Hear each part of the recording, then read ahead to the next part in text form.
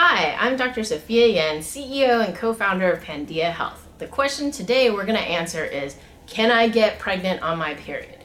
And so, the technical scientific answer that we always give everybody is anything is possible, and 1 out of a million women could be whack, but it'd be very, very unlikely. If you know the menstrual period and the ups and downs and eggs popping out and stuff like that, the reason that you got your period or your bleed is because the egg popped out, didn't encounter any sperm, so the body's like, okay, and then it sloughs all that lining that you did. So if you're bleeding, then it would be very hard for the egg and sperm to hook up and then stick to something because stuff is just bleeding and trying to clear out. So the likelihood of you getting pregnant on a full bleed is very low. But if it's like some light spotting, then that could actually be the bleeding of implantation.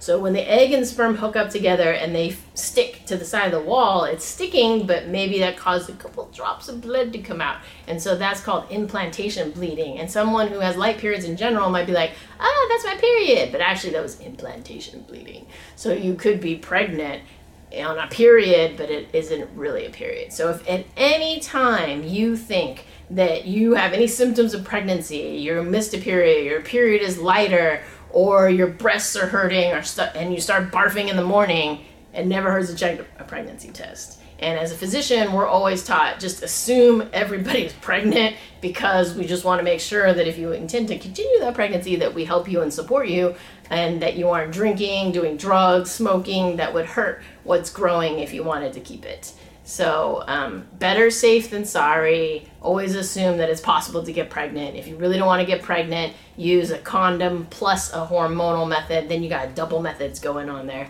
But each person is their individual. So theoretically, it's possible to get pregnant on a full-on period, but very, very unlikely. And most likely, it would be like 1 out of a million, or it would be not a real period.